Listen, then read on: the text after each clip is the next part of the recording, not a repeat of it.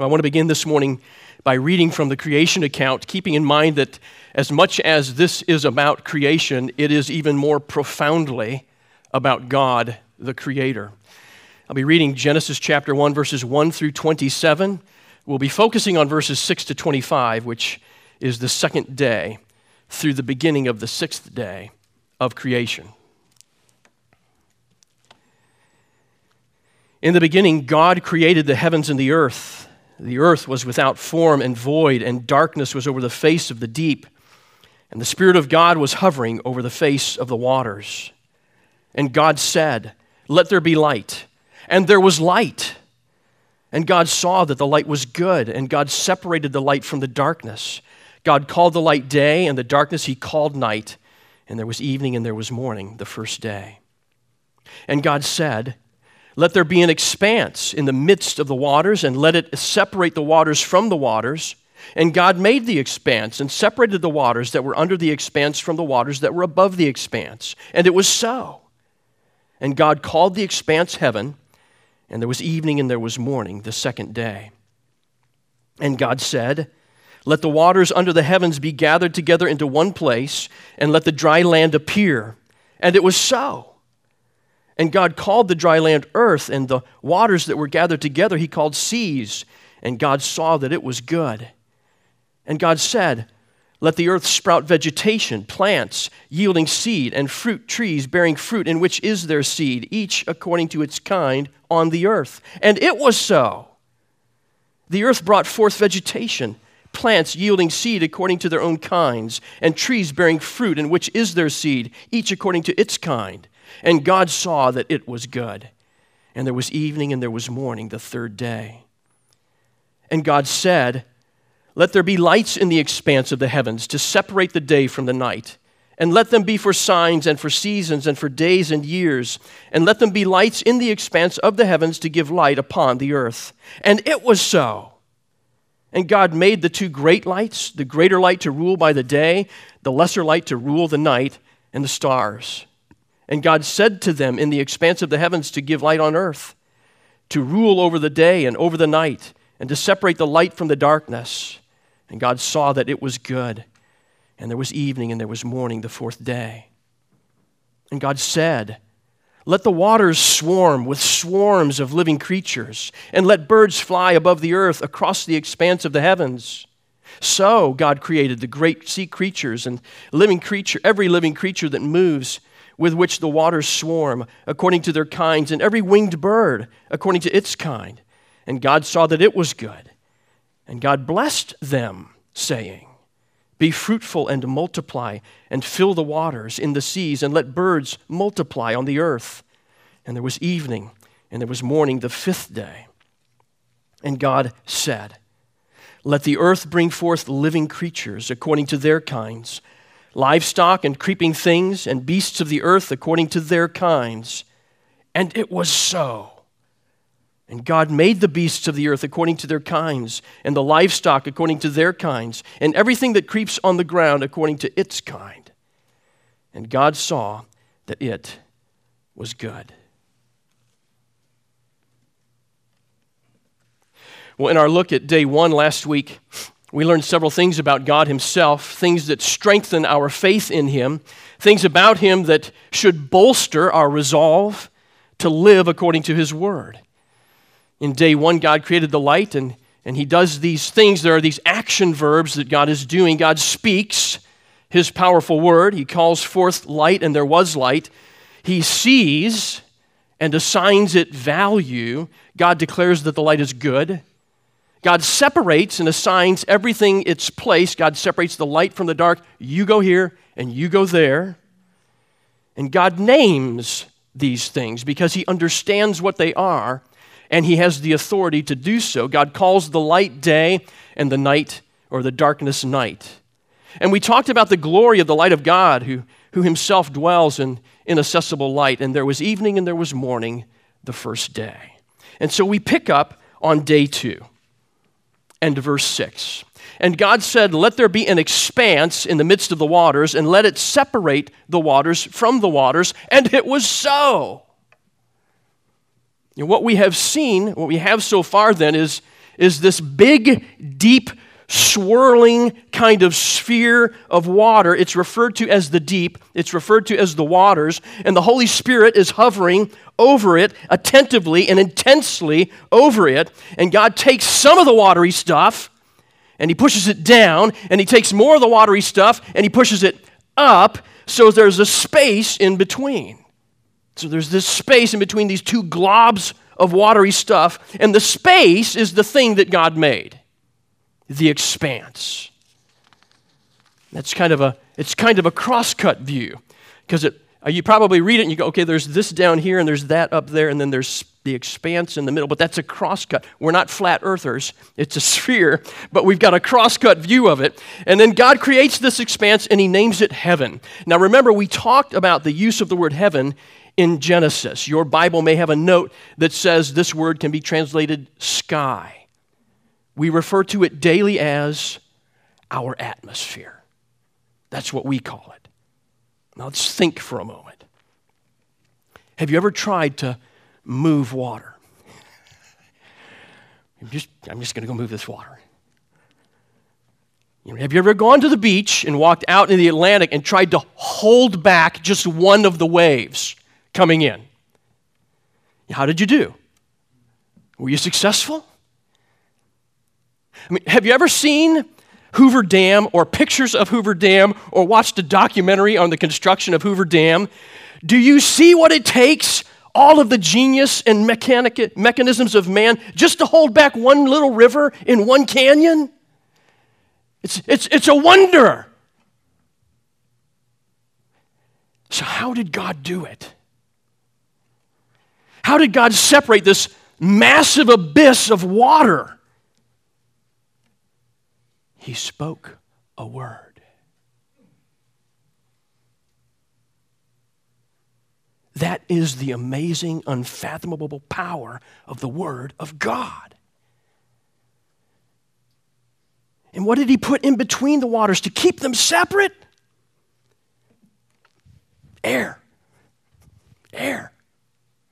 More than air, I suppose. This breathable, inhabitable atmosphere that he has created. That's the creative power of the Word of God. Listen to how the Psalms sing of God's might in Psalm 104, verse 3. He lays the beams of his chambers on the waters. He makes the clouds his chariot. He rides on the wings of the wind. What a picture of God's mastery over this atmosphere that he's created. God's act of creation on the second day reveals to us the power of God, but also the goodness of God. I think this is often overlooked, but I've probably read further ahead in the book of Genesis than you have, so I'll just bring your attention to it. And at the time of the flood in Genesis chapter 7, God releases the waters that were above the earth and the waters that were below the earth. Because you're kind of wondering, what did he do with that up there in the canopy? So we have this original creation of space, but in a moment of judgment, God suddenly takes it away. Suddenly there's this catastrophic flood that covers all the earth. Noah was 600 years old when the flood waters came upon the earth. And on that day, the fountains of the great deep burst forth and the windows of the heavens were opened. That act of God's judgment, Peter says, changed the atmosphere of the earth forever. In 2 Peter chapter 3. For they deliberately overlooked this fact that the heavens existed long ago, and the earth was formed out of the water. You can hear he's talking about Genesis, right? The earth was formed out of the water and through the water by the word of God, and that by means of these, the world that then existed was deluged with water and perished. But by the same word, the heavens and earth that now exist are stored up for fire, being kept until the day of judgment and destruction of the ungodly. That is a reminder to us. That is a reminder to not go against God. You do not undermine the creation ordinances of God. You do not turn away from worshiping God without him noticing and eventually bringing judgment. See, the atmosphere is part of God's goodness. It was the only barrier that kept his watery judgment from falling upon the ancient world. But the time came when God took away that barrier for his judgment. We move freely, don't we? We move freely through this atmosphere that God named. Not even thinking about taking a breath. Are you thinking about your breaths right now? Every breath we take should remind us of the goodness of God. And what should you do with your breath? Should you use it for your own purposes? Should you use it to exalt your name? Or to exalt Him? And to commune with Him? Scripture says, let everything that has breath praise the Lord. Let's look at day 3. On the third day, God said, let the waters under the heavens be gathered together into one place, and let the dry land appear. And it was so. Now, I can already tell that my emotive reading of the phrase, and it was so, is having less and less impact on you as we go along. Like, yes, God, we get it. God has power in creation. Yes, but you need to see that God did not run out of power on day 1. You need to see that God's power wasn't less on day 2. You need to see that God has power on day 1, and God has power on day 2, and God has power on day 3, and you need to see that the Word of God is that power of God. And so the Word of God in Genesis is not weakened by the time we get to Revelation. The Word of God is always powerful. If we take the power of the Word of God for granted, we will miss being formed and filled by it. Look at the awesome power of the Word of God. God says, okay, you waters over there. Is that what you imagine in your mind? You know, whatever the sound the movies make that is just thunderous waters moving. The waves are crashing against waves to get where they're supposed to be. Tsunamis and storm surges and rogue waves are nothing compared to this. And then he says, okay, dry land up here. Rumble as the rocks come up from the water. Earthquakes and tectonic shifts are nothing compared to this. We can't begin to imagine the massive power at work. Not just moving dry land, but bringing it into being. Julie and I bought a few shrubs to plant in front of the house. And, I thought that the planting would be done in a few days. It's been a few weeks. And I don't know if you experienced this or not, but when I put the spade in the dirt and I jump on it with all of my crushing weight, the dirt pushes back. It says, no, Scott, no further. I'm exhausted just trying to move a few cubic feet of dirt.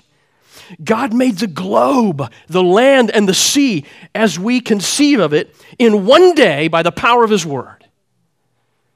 And God saw that it was good. Listen to how Scripture reflects on the Word of God's power on the third day. In Job 38, the Lord answered Job out of a whirlwind. Where were you when I laid the foundation of the earth?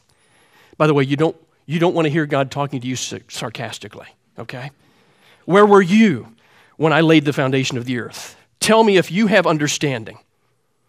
Who determined its measurements? Surely you know. Or who shut in the sea with doors when it burst out from its womb, when I made the clouds its garment and thick darkness its swaddling band, and prescribed limits for it, and set bars and doors, and said, thus far you shall come, and no farther, and here shall your proud waves be stayed. So where were you when God did that? Psalm 33, by the word of the Lord the heavens were made, and by the breath of His mouth all their hosts. He gathers the waters of the sea as a heap. He puts the deep in its storehouses. Let all the earth fear the Lord. Let all the inhabitants of the world stand in awe of Him. For He spoke, and it came to be. He commanded, and it stood firm. Don't complain about the weather. Just be thankful and be in awe of God. Psalm 104. He set the earth on its foundations so that it should never be moved. You covered it with the deep as with a garment. The waters stood above the mountains. At your rebuke they fled. At the sound of your thunder they took flight. The mountains rose, the valleys sank to the place where you appointed them. Do you hear the will of God accomplished by the power of God through the Word of God? Do you? It's there for us. And what is the will of God here? Why does He create dry land? So that someone will have a place to put their feet. See, something else happens on the third day. And God said, let the earth sprout vegetation. And it was so. Don't you love that? Wouldn't you love to garden like that? Don't you love it when spring finally comes? And the crocuses pop up and the daffodils burst out? Don't you love it when the trees blossom and leaf out? And I'm just so thankful for the pollen right now. So grateful that God provided it. There's no reason to complain, right? It's from His hand, and everything turns green, and everything bursts out in bright, warm colors. And it's not just for decoration, but for food, for sustenance. It's all horticultural and agricultural and aquacultural. Don't forget the seaweed. See, the dry land isn't just rock and dust. God covers it with self-replicating vegetation, right? It's going to grow, and it's going to grow more, and it's going to grow more. Each plant produces a seed that produces more of that plant. And each fruit bears seed that produces more of the trees that produce that fruit. Each according to its kind on the earth. And God saw that it was good. So on day 3, God said it was good twice. So take a step back for a second and see what happened on day 3 that's so good. What began as formless and without shape is now formed and shaped, right? Able to sustain life, able to nourish life. And exactly what is it that God has built? I mean, God knew that when He said, let there be light, there'd be light, right? He knew that that was what would happen. And He knew that the expanse would be next. And He planned for the earth to be land and sea and sky above. See, God has a blueprint in His mind for what He is building. So what is it that God has built? A temple. A temple. God has made the whole world His temple. God has formed it, and He will fill it. In fact, the Spirit of God already fills the temple, right? He dwells in every square inch of the world that God has created. Now, many of you have studied or read or heard a podcast saying that the Garden of Eden is a temple, and that's right. The entire cosmos is this. And when this temple's wrecked, see, you're gonna read on in Scripture and find in its place the tabernacle. And then after a period of time, you're going to find in its place the Jerusalem temple. And then in time, you're going to find in its place the New Jerusalem coming down from above in Revelation. And all that's true, but there is a sense right here in which the whole world is the temple that God built for Himself and for His worshipers. The entire cosmos is the place where God Himself will commune with His creatures, most particularly with His people. So the purpose of the whole world was for everything in it. That's a little clever reference to the sermon title. The purpose of the whole world was so that everything in it to commune with God and to enjoy God and to praise Him and to glorify God forever. And even before we get to mankind, which we won't today, it'll be next Sunday. Before we get to mankind, God fills the world with all kinds of amazing, wonderful creatures. So we see what God is doing in the 6 days of creation and what He means when He says that it's good. It's good and it's beautiful, and he assigns it value because it is his temple and it serves his glory. And God is revealing things about himself in the building of his temple and in his creating and giving life to his creatures, and his goal to dwell with them and commune with them, and their purpose to glorify God and enjoy him forever. And we recognize these truths in his ordering of the 6 days of creation. The first 3 days, he gave form to what was formless, and in the next 3 days, he's going to fill that which was empty. So look at day 4. And God said, "Let there be lights in the expanse of the heavens to separate the day from the night, and let them be for signs and for seasons and for days and years, and let them be lights in the expanse of the heavens to give light upon earth." And it was so. And God made the 2 great lights, the greater light to rule the day and the lesser light to rule the night, and the stars. And God set them in the expanse of the heavens to give light on earth, to rule over the day and over the night, and to separate the light from the darkness. And God saw that it was good. See, this expanse of the heavens is what we refer to as our solar system. It's outer space, right? Where no man has gone before, in a galaxy far, far away, where the guardians of the galaxy do their galaxy guarding. I told you about my Microsoft screensaver on my new laptop, right? It pops up new pictures all the time. And I like the big vistas of, prairie, lake, hills, mountain, sky. I like those. And so you have this choice: I like it or not my thing, or not a fan. And so when the pictures pop up, I'm clicking, yeah, I like these vistas because I want to keep getting those vistas. And all of a sudden, out of nowhere, this week when I'm studying creation, a picture of the Andromeda Galaxy pops up. And I'm like, I don't want to look at that. I want green grass and fields. And I start to hit not a fan, and I stopped. I was like, wait a minute. Look at the stars. Look at what God created in the Andromeda Galaxy. And so I didn't hit not a fan, but I also didn't hit I like it, because I didn't want to be flooded with star pictures, because I want to get back to the vistas sooner or later. But I thought, it just popped up, and I thought, that's amazing. That's so far away I can't see it. And it's billions of stars in its own right. On day 1, God made light.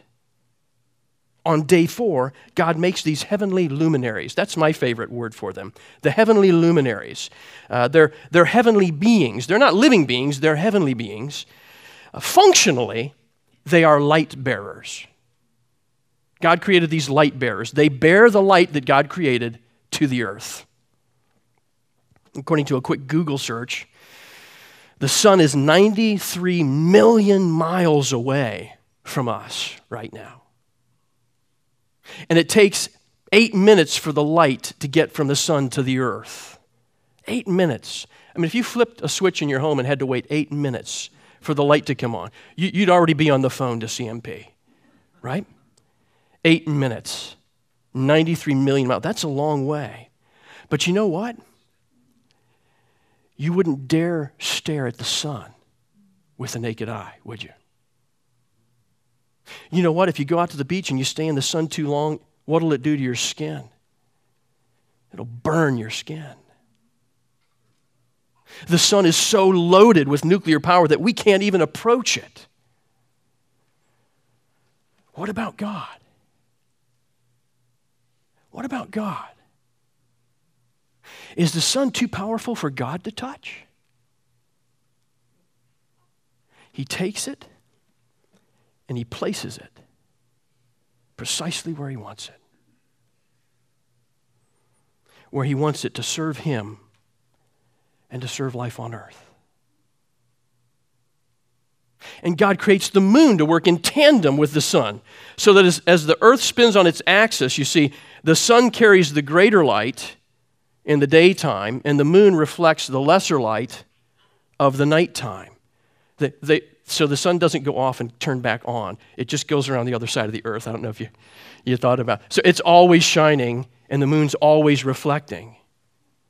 But it's telling us about the times. so they give light upon the earth. And God assigns the heavenly beings another task. They're to be for signs and for seasons and for days and years. What does that mean that they're to be for signs? Does that mean your astrological sign? No. But isn't that what astrology and astrologers use them for? Yes. But you're not to do that. Deuteronomy chapter 18. You're not to look to stars for information about your future. You're to look to God and trust Him for your future. So if you're planning to read your horoscope in the Sunday paper, repent. Don't even open that page of your paper. The celestial bodies serve as signs of Earth's times. They set the clock for the seasons that come and go and come again. They measure the seasons by days and months and years. In Matthew chapter 16, you remember that Jesus acknowledges the Pharisees and the Sadducees. They can tell from the condition of the skies what kind of weather they're going to have today, right? Red sky at night, sailors delight. Red sky at morning, sailors take warning. So there are some atmospheric signs or conditions, but Jesus certainly doesn't call them zodiac signs. And because the stars are fixed in their courses, they can be used for navigation on land and on sea. They're a fixed part of the creation. I want to make 2 points here about the sun, moon, and the stars. The first begins with Moses' first readers. Remember that the Pentateuch is delivered to the nation of Israel, to Joshua and them on the Jordan's stormy banks as they prepare to enter the promised land to fight the people bigger than them to receive what God has promised them. And the question is not, are their warriors bigger than our warriors? That's what the first generation in the wilderness was afraid of. But that generation is gone after 40 years of wandering. And this generation wants to know, are their gods bigger than our God? See, because they claim to have the God of light and a God of darkness. And they claim to have a God of earth and a God of sea and a God of the sky. And God's people read Genesis that they are no such gods at all. There is only one true God, and He is their God. And their God has created the light and the world and everything in it. See, Moses goes out of his way not to call the sun and the moon the sun and the moon. Did you notice that? He just says greater light, lesser light. See, Re was the Egyptian sun god and Marduk the Mesopotamian moon god. They're not gods at all. They're just two material things that God made and placed where He wanted them so that they would usher light upon the earth. Brothers and sisters, think about this. We have been called to go and make disciples, and the gates of hell shall not prevail against us. Look at the bedrock foundations that we have in Genesis that help us. Your God is bigger than the gods out there in this world. Why? Because there are no gods at all. Oh, they reside in the halls of government, and they reside in the halls of academia, and they reside in the entertainment culture in our industry. We're entertaining ourselves to death, but they're not gods. Your God is bigger than the gods of this world that you're afraid of. And there are no gods at all. So don't be afraid of them. You serve your God in His temple for His glory. And you just let the chips fall where they may. The second thing is about the goodness of God and the stars, that the travelers have that get them to their destination. You see, the sun, moon, and stars map out a structure in our world. They provide a charting of space, fixed reference points. And in this way, they show that life is not aimless. God is a God of order, and life is not aimless. Life is ordered by the seasons that God has arranged. We map our lives by the days and the years that God has set in motion. Now, if you're young, you don't think about this as much as I do. But I'm aging, And I think about it a little more and more each year. I'm getting older every day and month and year, and we all are. God's creation, all of it, is moving down a timeline towards something. You and I, and the world that we live in, is moving towards something. So let me ask you, are you moving towards God and the worship of God and the glory of God, or away from Him? On days 5 and 6, we see the power of God on display in the creation of an incredibly complex living beings. Look at verse 20. And God said, let the waters swarm with swarms of living creatures, and let birds fly above the earth across the expanse of the heavens. So God created the great sea creatures and every living creature that moves, with which the waters swarm, according to their kinds, and every winged bird according to its kind. And God said that it was good. And God blessed them, saying, be fruitful and multiply, and fill the waters and the seas, and let the birds multiply on the earth. You know, there was a time years ago now when on a Saturday morning, if I couldn't go trout fishing on the Caney Fork River, I would at least sit down with a cup of coffee and watch a trout fishing show on television. They had those on Saturday mornings, you know, where the host would take some famous football star to some great place in Wyoming or Montana where they always catch loads of fish, a mess of trout. I remember when the boys were in high school, they loved to watch Shark Week. Shark Week was a major annual event for us in the Terry household.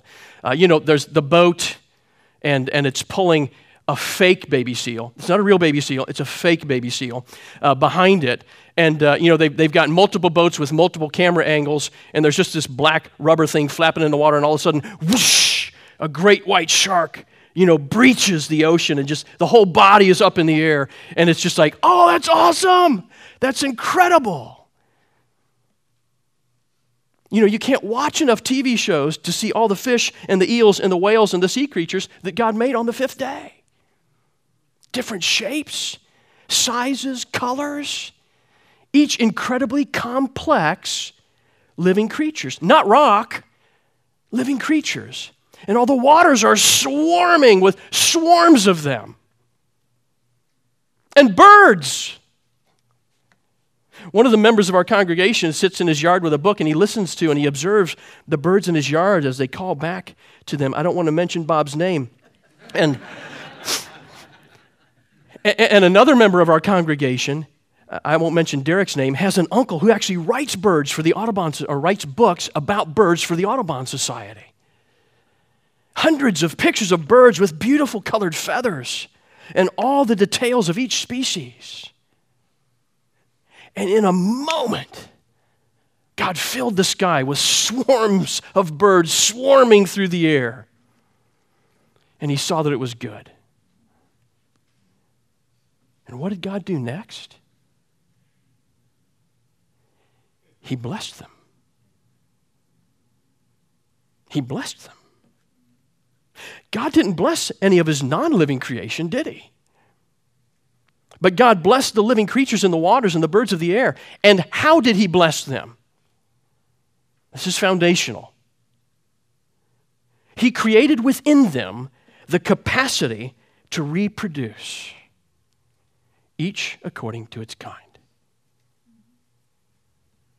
It's God's first blessing in Scripture. He commanded them, not by volition, but by instinct, to be fruitful and to multiply, so that the waters in the skies would be filled with His good creation to renown to His glory in His temple. You get that picture, right? They're testimonies to God's power and glory in His temple. And God said it was good, and that there was morning and there was evening, the fifth day. And God said, let the earth bring forth living creatures according to their kinds, livestock and creeping things, and beasts of the earth according to their kinds. And it was so. Horse and oxen, sheep and goats, cute, furry little woodland creatures, lions, tigers, and bears. And God, by the power of His word, gave them the same fertile capacity to reproduce, each according to its kind. And God saw that it was good. See, why is it that God pushed back the waters and created the atmosphere? So he could fill it. And why did God gather the waters together in one place? So he could fill it. And why did God create the dry land? So he could fill it. He created his glorious, splendid temple so he could fill it with glorious, splendid living things. And why living things? To serve him and to worship him and to bring him delight to himself. He looks at it and says, that's awesome. What I did was awesome. To delight himself and to fill the earth with his own glory. He didn't make an empty planet for his temple. He didn't make a plain, boring, colorless, odorless, actionless, soundless world for his temple. There was no more beautiful, perfect, glorious temple ever. And we wrecked it. Not the birds, not the fish, not the living creatures on dry land, but us. God created man in his own image, and he placed him in the center of his temple, and we wrecked it. You know, God is eternal, and he created a temple for himself to be eternal. I learned in, I think it was 5th grade, that there's no such thing as a perpetual motion machine. We all thought we could make one when the teacher challenged us, but we can't. But God created the temple with plants and trees that would replicate themselves, and birds and fish and animals that would reproduce themselves. He created for himself a perpetual temple, if you will, and we wrecked it. We ruined the temple. We vandalized it. We defaced it. It's as if we took a can of spray paint and we graffitied our names all over the top of his name.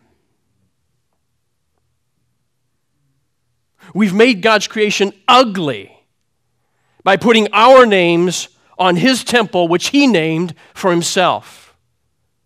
It's ugly and defiled because it does not serve the purpose for which it was made. It's no longer a place for us to commune with him. Paul says in Romans that the whole creation is groaning in bondage to corruption and subject to futility under our sinful rebellion against God, who created us and put us in the world to worship him. And we wrecked it. So, everything that God does from that point on is to restore his temple. And to restore us to our place. And to restore our communion with him. And that's what we see him when we read the Old Testament and on into the New Testament, isn't it? We see him establishing a tabernacle. And we see him establishing a Jerusalem temple. And then in the New Testament, we see him redeeming and restoring us in Christ. Christ himself. Christ is the Word of God and the power of God to redeem rebels and vandals to be worshipers again. And to rebuild God's holy temple. And to restore our communion with our Creator. By the Word of God's power in creation, that Word of God, the power in creation, is the power of God's Word in our recreation. Same word. The power to humble himself, to sacrifice himself on a cross in the place of his rebellious creatures, The power to not to separate land and sea, but to separate the power of sin and death. The power not just for vegetation to sprout from the ground, but for Christ himself to be raised from the dead. And the Holy Spirit of God is hovering over God's elect to grant them saving faith and forgiveness of sins and life everlasting and communion with him by the Holy Spirit's own indwelling presence. In the 6 days of creation, God speaks, sees, separates, and names.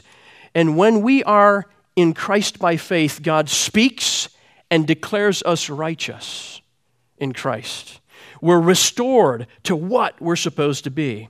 God separates us from darkness and sets us aside to be holy as he is holy. So we are restored to where we are supposed to be. God sees us in Christ and assigns us good works that he values according to his own standard, so that we're doing what we're supposed to be doing. And God names us. God names us. God has the understanding that he has adopted us by the blood of Christ.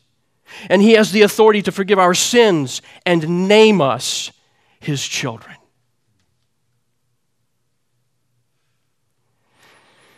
In my studying, Matthew Henry says that we need to remember that we're tenants in God's creation. I think that's a good viewpoint. It's right. But Stephen Tracy adds, we're more than tenants, we're priests and kings in God's temple. Now, given the amazing beauty and majesty of God's creation temple that we see here in Scripture, how much more wonderful will the temple restored by the grace of God in Christ be? This account we're given of creation points us forward to the new heavens and the new earth, the place of God's glorious grace in Christ. Paul in Ephesians tells us that as members of the household of God, we're being built into a holy temple of God, and that Christ is our cornerstone. Peter in 1 Peter chapter 2 says, as you come to him, Christ, a living stone, rejected by men, but in the sight of God, chosen and precious, you yourselves, like living stones, are being built up as a spiritual house, to be a holy priesthood, to offer spiritual sacrifices acceptable to God through Christ. We will have a function in his garden, in his temple, and over the whole earth to proclaim the excellencies of him who called us out of darkness and into his marvelous light, to worship him rightly. What a glorious thing Jesus has done. What a glorious thing Jesus has done. And who is it that will worship him rightly? Who is it? We've sung about them. All the redeemed, washed by his blood, come and rejoice in his great love. Oh, praise him. Christ has defeated every sin. Cast all your burdens now on him. Hallelujah. He shall return in power to reign. Heaven and earth will join to say, oh, praise him. Then who shall fall on bended knee? All creatures of our God and King. Oh, praise him. Hallelujah. These 6 days of creation are meant to drive us to Jesus, our only hope, the Word of God's power, who is still today the power of God's gospel word, unending. Let's pray.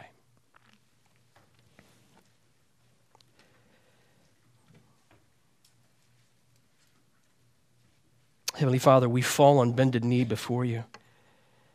And we declare that you are our God and the creator of all. And we thank you and we bless you for the Lord Jesus Christ, who bought us back by his blood, redeemed us as worshipers of the Creator God, who is carrying us to glory. We thank you and praise you for him. In Christ's name, amen.